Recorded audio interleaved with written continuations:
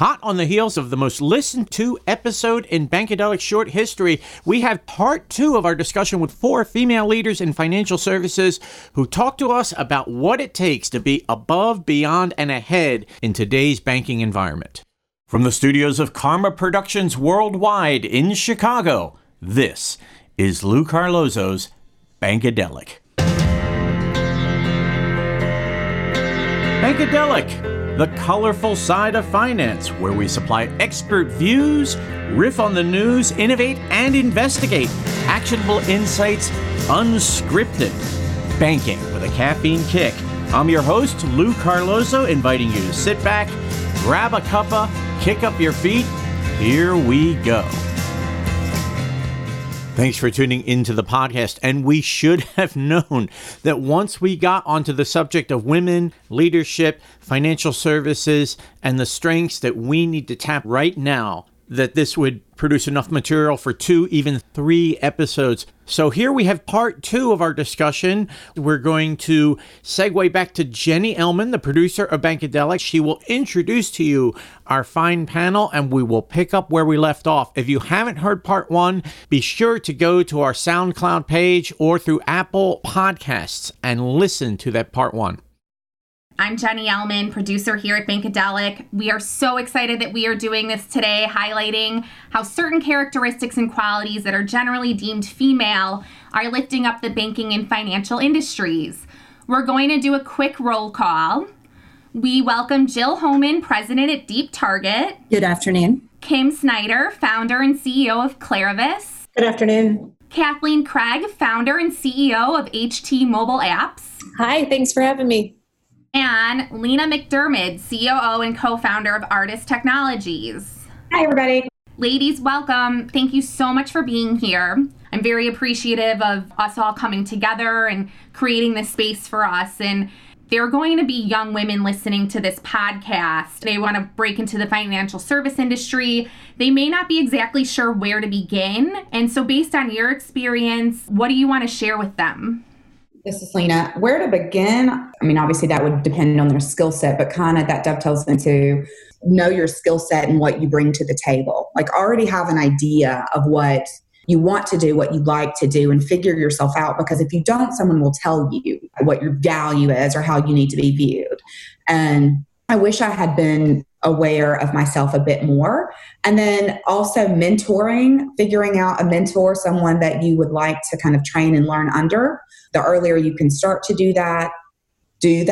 Feel free to reach out through LinkedIn. A lot of women really do want to pass it down and bring people up. That's typically what I've always found. And then networking, learning to build your leadership squad and bring people with you and expand your group so that you can continue to learn. And then I think my last thing is learn to say no. Women are typically taskers. Don't clean up after a meeting that you go into. Don't always say yes to the emotional tasks of like planning a birthday party. Like be aware of the roles that sometimes we sign up for because we want to have more visibility. And it does. And people appreciate it, but they don't necessarily recognize it as leadership. Get into figuring out kind of who you are and what you want to actually say yes to and what you can really do and what your skill set is. I love that. This is Kathleen. The other thing I would say is in addition to mentors, make sure you have advocates. For me, a mentor is awesome, someone you can bounce ideas off, someone that'll guide you, but an advocate is someone who will bring you to the table and actually speak to people on your behalf and really push you and propel you forward. So make sure you have a mix of both. And then this might be controversial, and I'm not sure if my other panelists will agree with me, but the other thing I encourage the women that I mentor to think about is how much do you want to make? What do you want your life to look like? Because I think there's a lot in this latest generation about following your passion. And I think you should follow your passion, right? I think that's great. But you also need to make a living. You also need to pay for your life. And you also need to figure out what you envision your life looking like. And as women, we're too often not having those money conversations, not willing to advocate for ourselves and where we see our career going and what our financial milestones are personally and professionally. And if you don't know that, you won't be able to have the already hard conversations that you're going to need to have.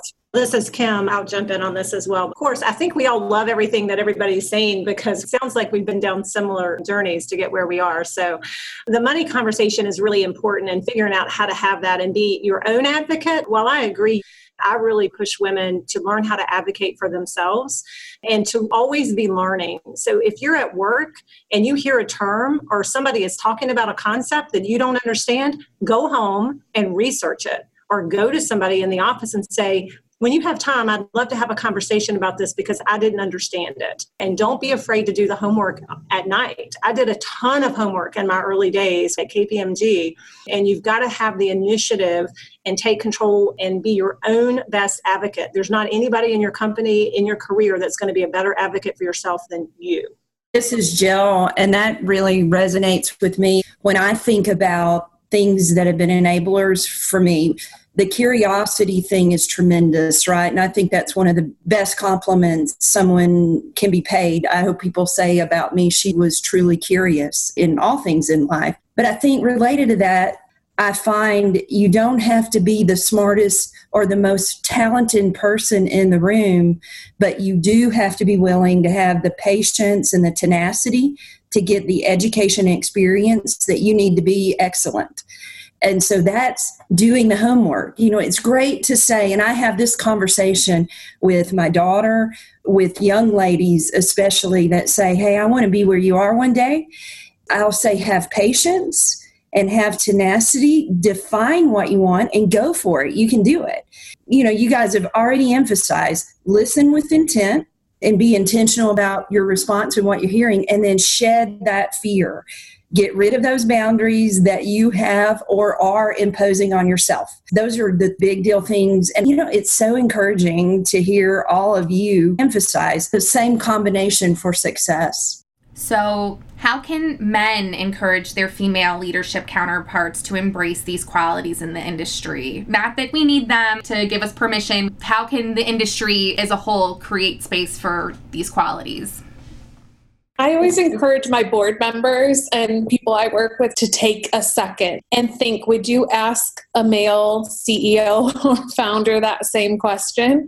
Because I have really, really great men around me who have really, really great intentions, but sometimes we just miss, right? And women too, I think we can also do a better job of checking ourselves and making sure we're not treating people differently as well.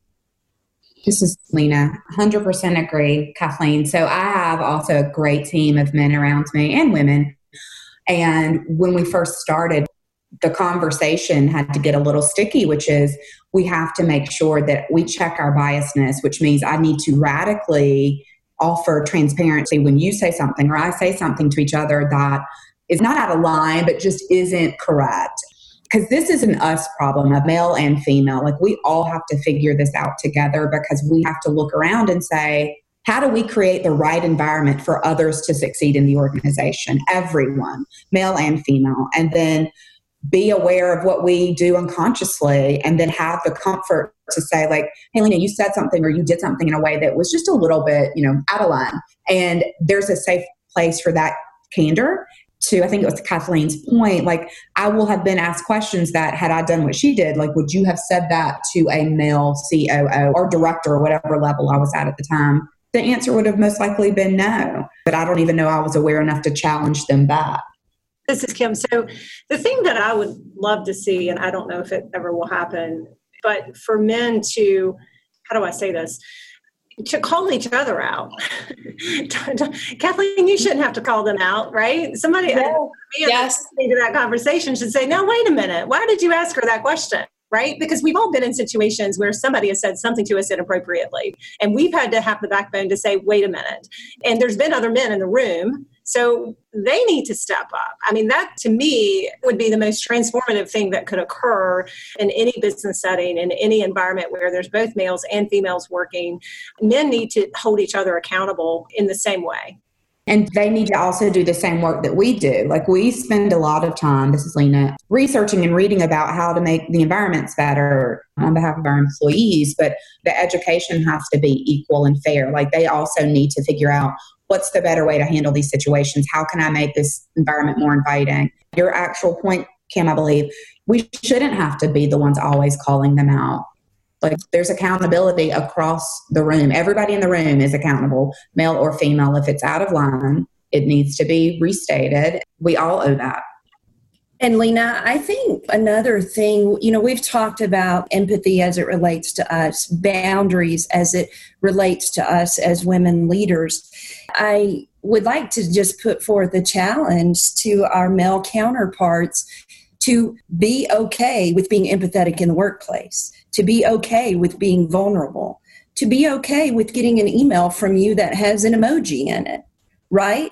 And not putting an artificial boundary even around that and characterizing you a specific way. So what am I really talking about? Like I grew up, my dad, I saw him cry one time, right? Because tears or emotion were equated with weakness. And he wanted to be strong for all of us.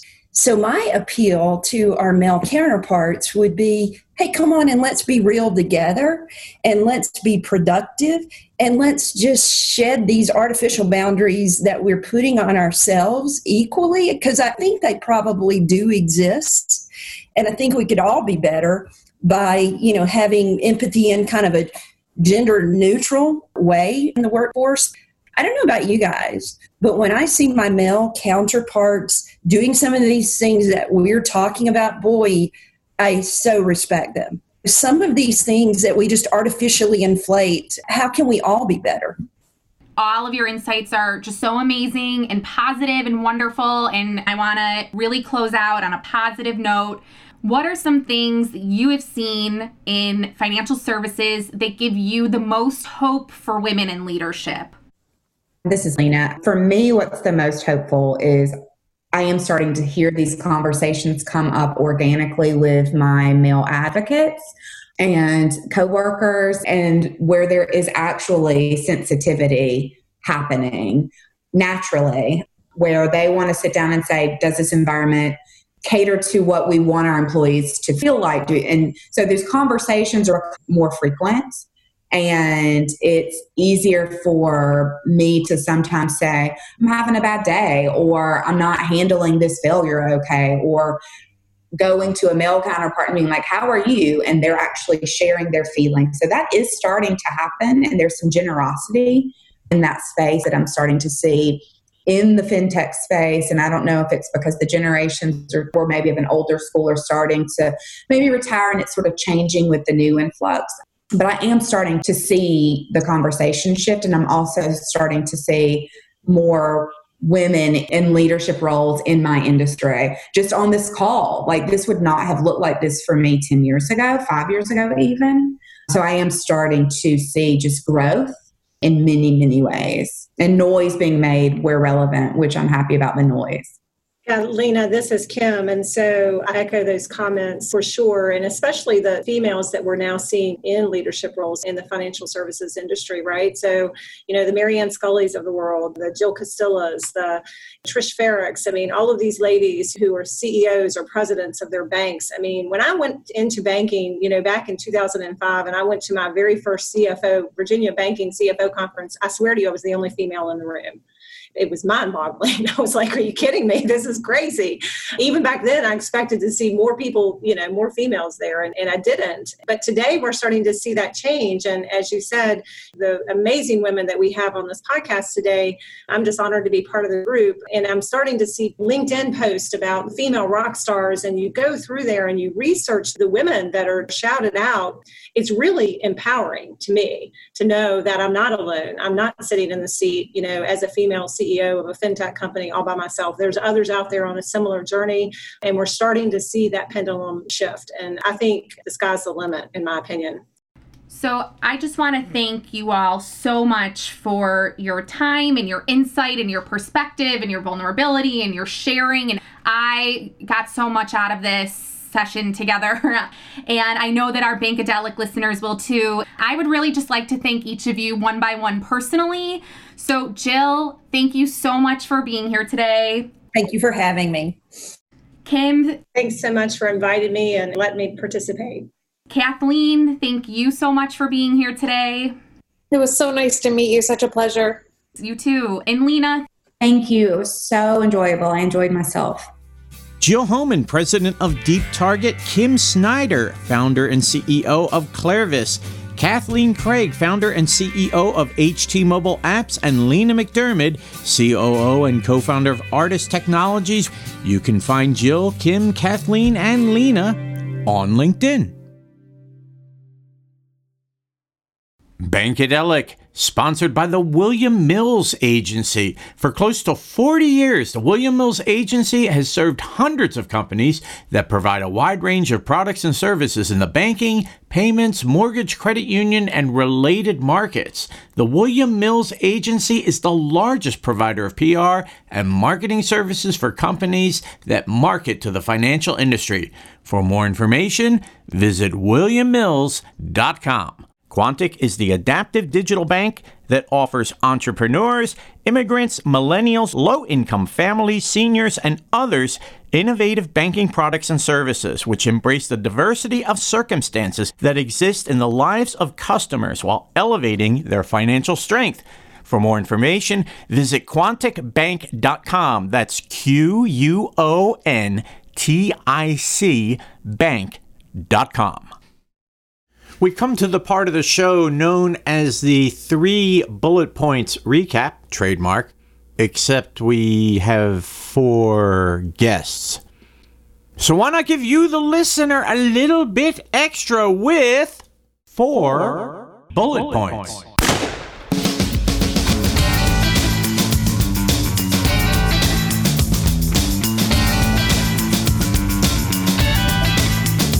Number 1. This is Lena. Know your skill set and what you bring to the table. Like, already have an idea of what you want to do, what you like to do, and figure yourself out. Because if you don't, someone will tell you what your value is or how you need to be viewed.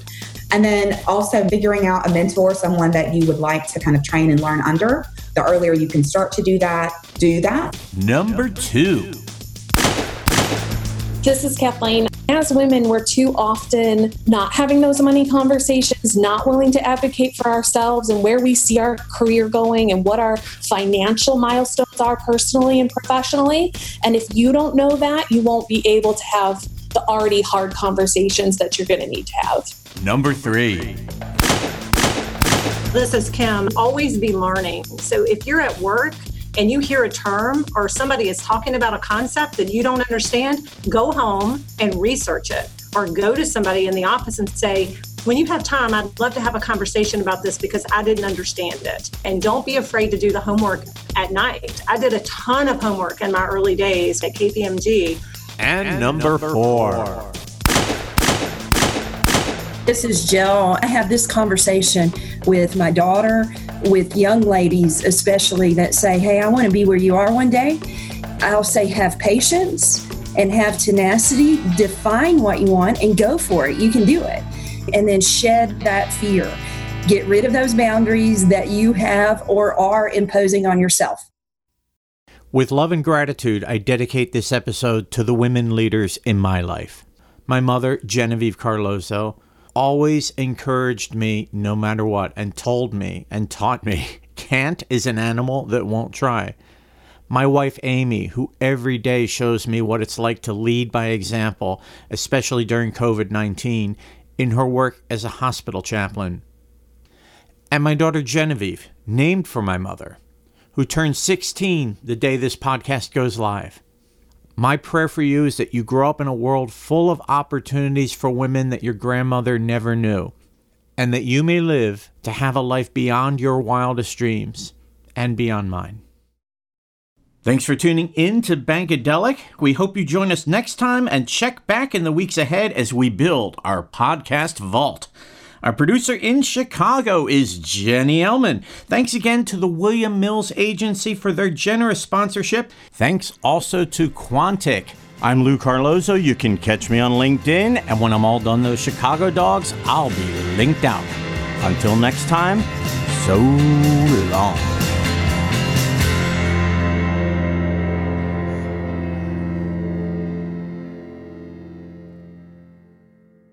Bankadelic is a production of Karma Productions Worldwide, Chicago.